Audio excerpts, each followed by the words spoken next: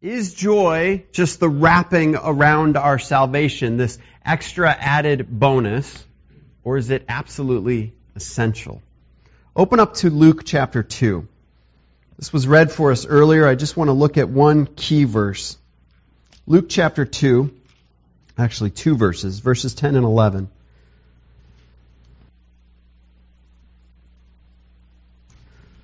Luke chapter 2, verses 10 and 11.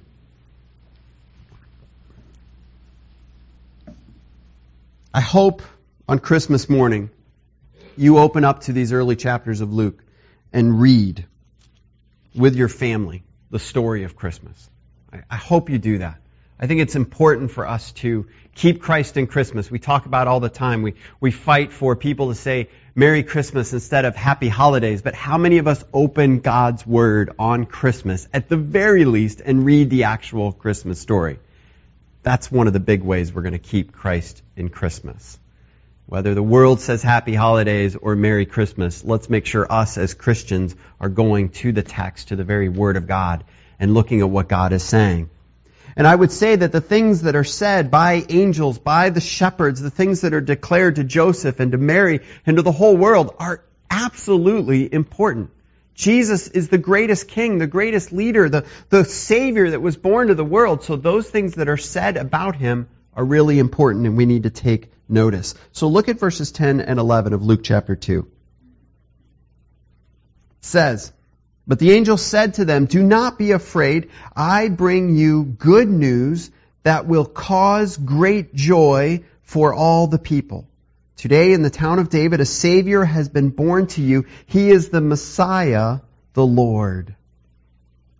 I bring you good news that will cause great joy for all the people." So is joy simply the wrapping paper of Christmas or of salvation? Or is it absolutely essential? You think about a gift, kids.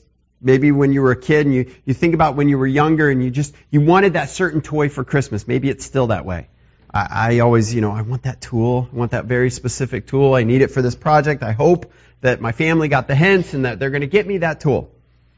And you're looking at all the packages. You're thinking which one's the right one, about the right size. Maybe that's it. Now, on Christmas morning, I know for my kids, and probably for me as well, I'm not really concerned about the wrapping paper. That's what makes it look pretty under the tree, right? You want what's inside there. You want to rip into that, get rid of the wrapping paper, throw it away to get to the gift. Some people turn Christmas or present wrapping into an art form. It's like this, holiday origami. How do you get it in there? Especially the oddly shaped things that you really have to get creative with how you're going to fold it and how you're going to package it. So we pour all this time and effort into wrapping the gifts, and then people just tear it apart, throw it away. There are some, and I'm curious if there's any here, there are some that lift every piece of tape up really carefully, and they carefully unfold it, and then they fold it back up and set it to the side. Does anybody do that with the wrapping paper? Anybody? B, you do? You're a tape lifter? I'll pray for you. Because I got to say, when like in my family, we go around and take turns. So each person opens a gift in turn. And unfortunately, we don't have anybody that's a tape lifter because that would drive me nuts. Like, come on, open it already. We love you, B, though. You be who you are. Don't worry about it. Just rip the paper.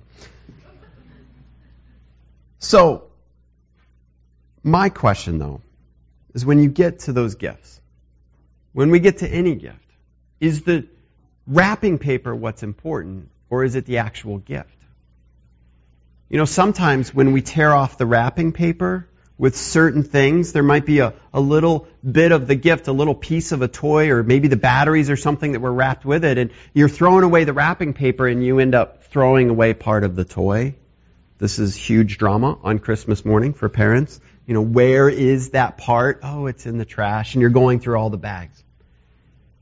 I think, and here's my fear, if we think that in the Christian life, joy is simply the wrapping paper, It's this outer shell. It's this covering. Or it's this added bonus that if you get it as a Christian, if you can have joy, man, that's great. That comes from knowing Christ.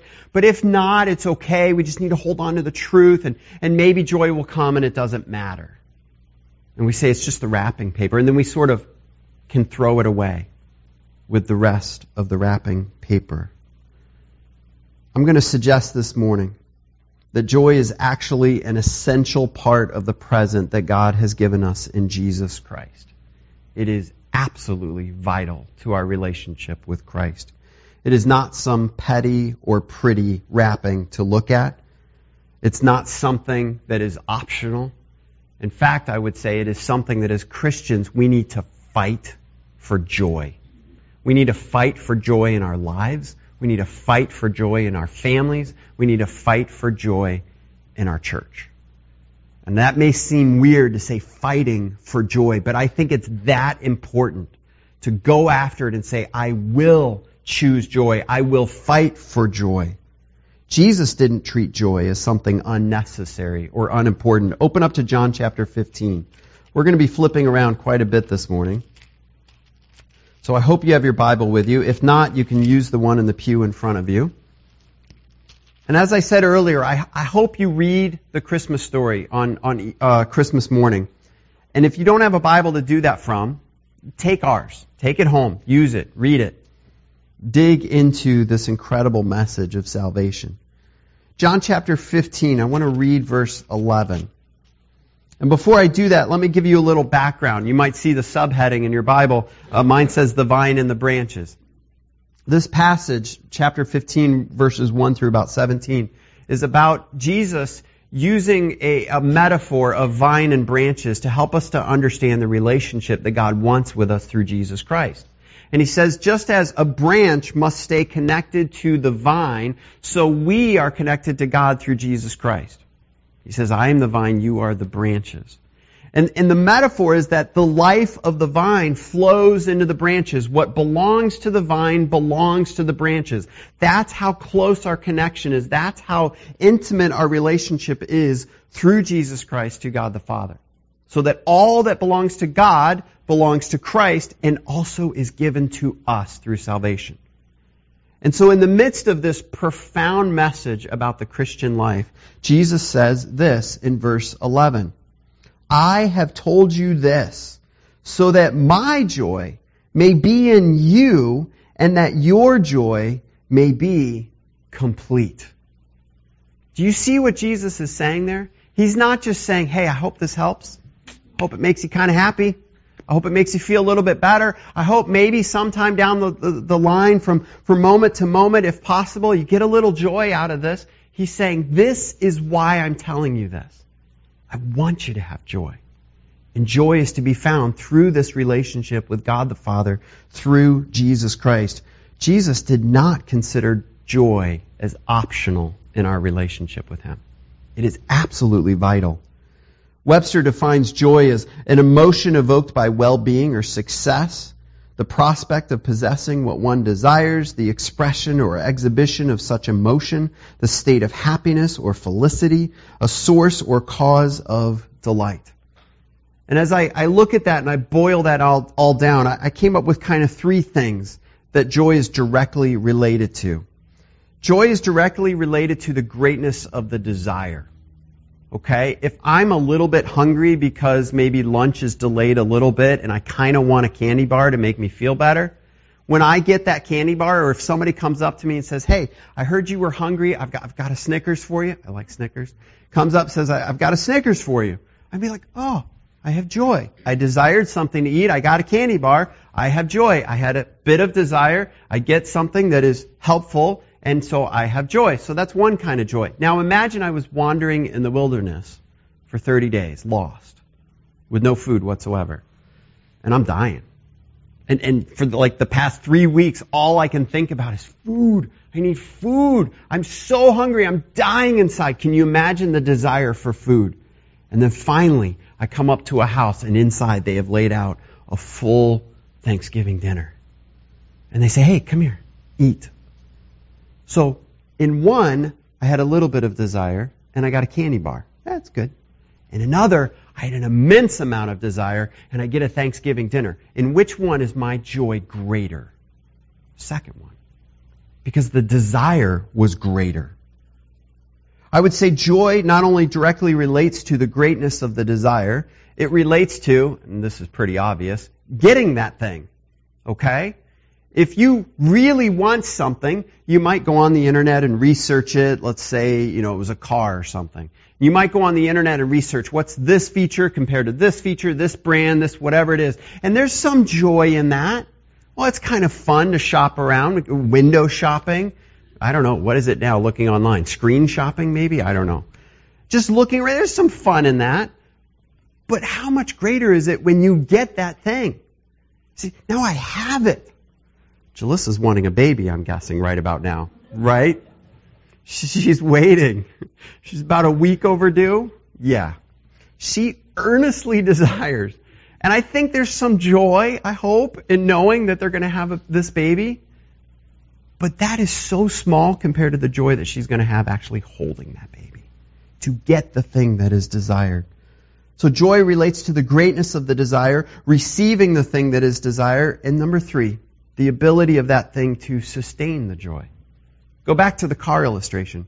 Imagine you've done all the research. You've figured out the perfect car, the perfect color, the perfect trim package, everything you want. You go and you get the car. You're ecstatic. You've received the thing of this great desire. You have the car. In the next 2 weeks, it breaks down constantly. Is there joy there? No, that's a nightmare. Because the thing that you have received cannot sustain the joy. Now think about what we have in Christ.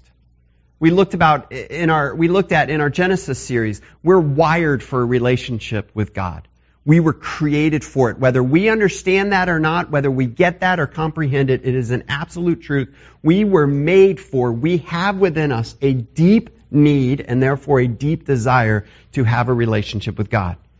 The world may not get that. We don't always get that. But everything we seek for in this world, everything we look for fulfillment, even things that are sinful, are ultimately our effort to fulfill what is actually a desire for God. We have the desire. It is a great desire.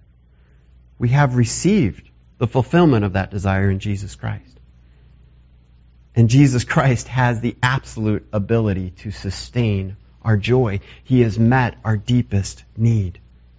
So there is joy to be found in Christ that I would say is greater, deeper, more secure than anything else in the entire world. Joy is an essential part of salvation. Therefore, we must fight for it. As Christians, I think we become too passive toward joy. We kind of sit back and say, well, I'm just not really feeling it right now. I don't feel joy in my relationship with God. I don't feel joy in my walk with Christ. I don't feel joy. I mean, look at the world. Dave, if you only knew what was going on in my life and all the situations that were happening, how am I supposed to have joy? Imagine a husband coming to me and saying, I don't feel love for my wife. I just don't feel it right now. Let me tell you about the things that are going on. We had this argument, and this is going on with the kids. My job's doing this, and I don't feel love. Am I going to sit back and say, well, I'll pray that the feeling comes back. I hope you feel better. I hope maybe, possibly at some point, you start feeling love for your wife again. Is that how we would respond? No, you know what I would tell that husband? You've got to fight for the love for your wife. Get up off your seat and do something to love your wife. Don't just sit around waiting for it. You are commanded to love your wife. You made a vow to love your wife. Do it. Fight for it. It is worth fighting for. I think, I hope, I pray, you would agree with me in the marriage. But do we see it as just important when it comes to our Christian joy in Jesus Christ? So why should we fight for joy? Turn to Philippians chapter 4. I want to give you a couple reasons to help you to see why I'm saying we need to fight for joy. And the first one is we must fight for joy because joy is a command. It is not just some hoped-for byproduct of our Christian life. It is actually commanded in Scripture. Paul wrote the book of Philippians, like many of his other books, as letters to churches saying, hey guys, this is what's important. This is what you need to be doing. And in Philippians, in particular, he mentions joy a whole lot. Look at chapter 4, verse 4. Rejoice in the Lord always. And it's like Paul saying, okay, I want to make sure they didn't get that. I better write it again. I will say it again. Rejoice. Do you think at this moment Paul considers that optional? No. He is commanding the Christians. Through the power of Jesus Christ, you need to rejoice in the Lord. We must fight for joy because it is a command. We must do this always, as this passage says, because our joy in Christ is not something that is optional, and it's not something that depends on situations. 2 Corinthians 5:7 says, we live by faith, not by sight. And what that's saying is, you may look at your life, you may look at your family, your relationships, your job, your home, whatever it is. You might look at these things and say, Dave, I've got no real reason for joy here. It's falling apart. I'm struggling to get by day. You're telling me to have joy, and I see nothing that has joy. And we have to understand faith says, okay, I see all that. I choose to look through it to something I believe in. I believe that in Jesus Christ I have a joy that nothing can rob me of. A joy that goes beyond every circumstance. We live by faith, not by sight. Therefore, we can fight for joy because it's commanded. Turn to Hebrews chapter 12. Hebrews chapter 12, verse 2.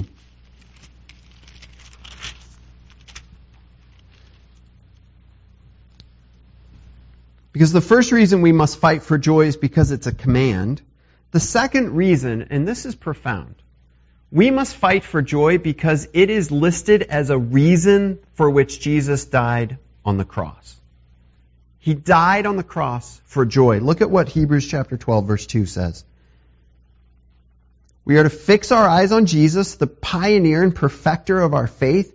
For the joy set before him, he endured the cross, scorning its shame, and sat down at the right hand of the throne of God. This means that as Jesus looked at the cross and everything he was going to go through there, and elsewhere in Scripture we could go to the important message. He went to the cross for us to pay the price for our sins, to restore us to right relationship with God, to help bring us into his heavenly home, to reign with him forever and ever. Yes, that's all part of the cross. But Hebrews 12:2 right here says, Jesus looked at the cross and said, there's joy on the other side there. There's something about what I'm going to accomplish on the cross that will bring me and everybody else joy. So as Christians, if we give up on joy, if we treat it as optional, and we just let it go, we're scorning one of the reasons for which Jesus went to the cross. Something that he accomplished for us. Turn to John chapter 17. John 17, verse 5. Jesus died on the cross for our joy, and then invites us, or for his joy first. It's what Hebrews 12:2 said. And then he's inviting us into that joy.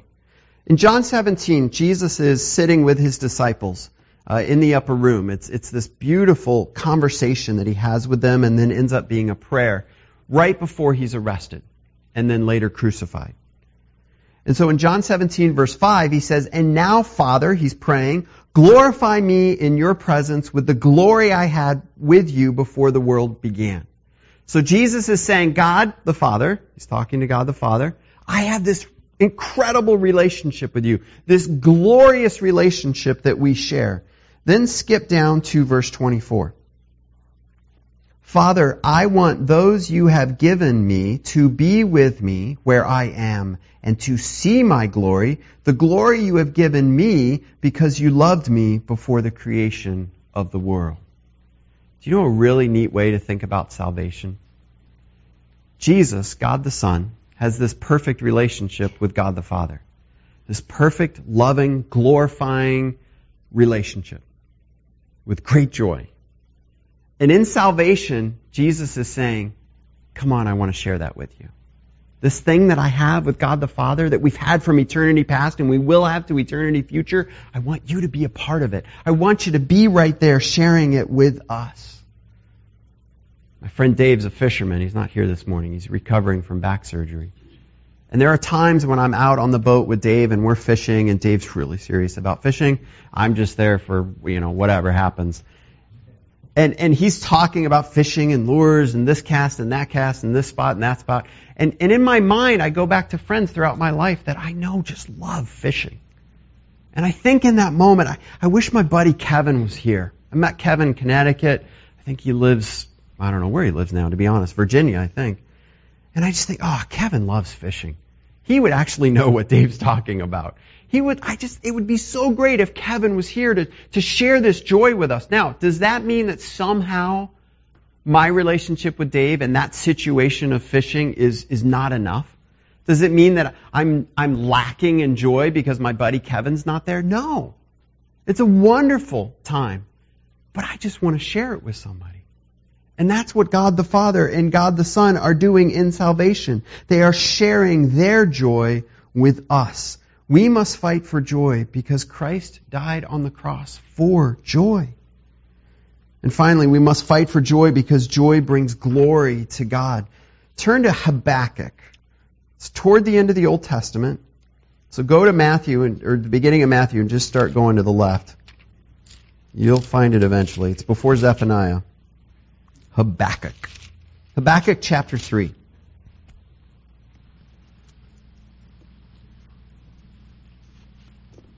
The end of the Old Testament was a dark time. The prophets were coming to the people and sometimes giving them comfort, but often announcing judgments that were coming. The people were not being faithful to God. They were really, really struggling. Their lives were not going well. Here's God's people, but they're suffering and they're struggling. And at the end of Habakkuk, the prophet Habakkuk writes this, starting in verse 17. Though the fig tree does not bud, and there are no grapes on the vines, though the olive crop fails and the fields produce no food, though there are no sheep in the pen and no cattle in the stalls. And let's just stop there. This is a farmer society. So he's just listed everything of failure, failure, failure, failure, failure. World is falling apart. That's how we need to read that. We could put modern spin on it. We could put oppression. We could put nuclear things. We could put injustice. We could put abortion. We could put anything in there. This is disaster. Horrible things are going on. The worst possible things. That's what he's listing. Though there are no sheep in the pen, no cattle in the stalls. Look at verse 18. Yet I will what? Rejoice. I will rejoice in the Lord. I will be joyful in God, my Savior. Does joy hinge on, or is it based on our situations? Absolutely not. It's based on who God is and what God is doing. That's why we must fight for joy with faith. Now, and finally, one thing I don't want to forget, we must fight for joy because it's essential to bringing others to Christ. I mean, who wants to come into a relationship where there's no joy? Us Christians, we're just miserable and a bunch of sinners and we have to feel guilty about our sin. We get together, to put our time in at church, but, we hope people go to heaven. But in the meantime, life just stinks. Whew, sign me up. I want to come to know Jesus. That would be great. Joy overflows. Now, we don't have joy simply because it wins people to Jesus Christ. We have joy because we have Christ. But when somebody has joy in something, go back to the car example. When somebody close to you gets that car that they really, really like, can you get them to stop talking about it? If you're going to talk to me right now, privately, one-on-one, you're probably going to hear about our house and all the things we're doing. Because I have great joy in it. A lot of agony, but we have a lot of great joy as well. It's a big part of what's going on in my life. If you're a huge sports fan and your sports team wins and you have great joy, guess what you're going to do? You're going to talk to other people, whether they care about it at all or not. Because joy overflows. Christians, We need to have our joy in Jesus Christ. We need to fight for it because the world needs to see a joy they're not going to find anywhere else. And they need to look at us and say, man, there's something different. I want what that person has. We have got to fight for joy. Now here's my fear if we stop here. If we stop here, you might be thinking, great, Pastor Dave, here's another thing for me to feel guilty about this Christmas season. I'm supposed to fight for joy. No, I'm not really feeling up to the fight. I have some good news for you. The fight for joy begins with faith. It starts there.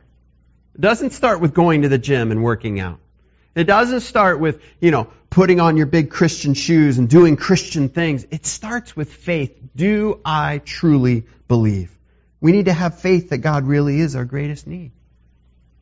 Think about that. Pray through that. The things you want in your life, think about that. How is that actually my trying to fulfill my desire for God? Whether it's security, power, money, love, affection, whatever it is. Say, those are the things I actually have in God. We need to have faith that God really is our greatest need. We need to have faith that God has already provided salvation. We lose our joy so often when we think everything's falling apart. But if we can stop in that moment and say, wait a minute, we have a Savior. I am saved by Jesus Christ. Man, the world can fall apart. I am saved by Jesus Christ. We need to have faith that the fight for joy has already been won. The Bible talks about the fruit of the Spirit. Love, joy. You see, we don't manufacture joy. We trust that God has given us joy and we live it out. The fight for joy has already been won by Jesus Christ. We need to live in that victory. The fight for joy begins with faith, but it can't just stop there. It can't just stop with, well, I believe. I believe it. That's enough. The fight for joy needs to be a fight to know God better. Our faith can only be as strong as our knowledge of God. Our joy in Christ can only be as great as the amount that we know about who Christ is and what He's done for us, and the closeness of that relationship. The fight for joy is a fight to put God first, to find our greatest delight in Him. In Psalms 37, verse 4, there's a command, delight yourself in the Lord. It's a choice in every situation. I will choose joy in God. And then to never settle for joy stealers. Listen to John 3:19. This is the verdict. Light has come into the world, but people loved darkness instead of light because their deeds were evil. We allow joy stealers into our life. We allow substitute things to come in and steal our joy because we think that's going to give us joy. We love darkness instead of light. We need to look at things in our life and say, that will not sustain my joy. It's not good enough. It's not big enough. It's not strong enough. I need Jesus Christ. I will fight for the joy that is to be found in Christ and Christ alone. Ultimately, our problem is not that we desire too little. I think sometimes we grow up or we live, if you're brought up in the church, we live under this sort of oppressive, you want too much, you should want less, Jesus wants you to have less, you just need less and less and less. Now some people have reacted against that by saying, well, you just need more, and if God really loves you, He'll make you rich and healthy and wealthy and all those sorts of things. That's the wrong thing. But there is a truth that is in the middle there. That our problem is not that we desire too much, it's that we desire too little. We've settled for mediocre desires instead of settling our desire and our joy and firmly on who God is and saying, God, I want what you want. If that leads to greatness for me, great. If that leads to utter poverty, that's the best thing for me. I want what you want, period. And then the fight for joy is fought through obedience. As Romans 12:2 says, to be transformed in our lives by God, to walk in step with Him. Sometimes, in our zeal to get to the gift, we throw away the wrapping paper. Don't throw away joy this season. It is not the wrapping. It is part of the gift itself. John 15:11, Jesus said, I've told you this so that my joy may be in you and your joy may be complete. I assume that Jesus Christ is the most joyous person in the entire world. He has everything he could ever want. He's accomplished everything he set out to do. He reigns supreme over heaven and earth. And Jesus says, that joy that I feel, that he feels, he says, come here. I want to share it with you. I want my joy to be in you, that your joy may be complete. That is the good news that causes great joy for all the people. Let's pray. Heavenly Father, God, it's hard to think of the command to find joy in you. Because I think so often we take that to mean we just need to put on our happy face. God, joy is so much deeper than the moment-by-moment happiness. There is joy when we are shedding tears, when we are weeping in agony over the loss of a loved one. But through faith in that situation, and even in the sorrow, saying, I have a hope. I have a Savior. I have that anchor for my soul that nothing can move, nothing can change. I have joy even in sorrow. We can have joy in agony. We can have joy in loss. And God, I pray, may we have joy in Christmas. That we have a Savior born in a manger, lived among us as Emmanuel, God with us, died on a cross, the perfect substitute for us, taking our sin, our shame, our guilt, and doing away with it forever, rising victorious to new life, and then inviting us, come, share my joy. Father, thank you for that kind of joy. May we live that, may we fight for that, and may it overflow in our lives so that others may come and see and want to know the joy of Jesus Christ. In whose name we pray. Amen.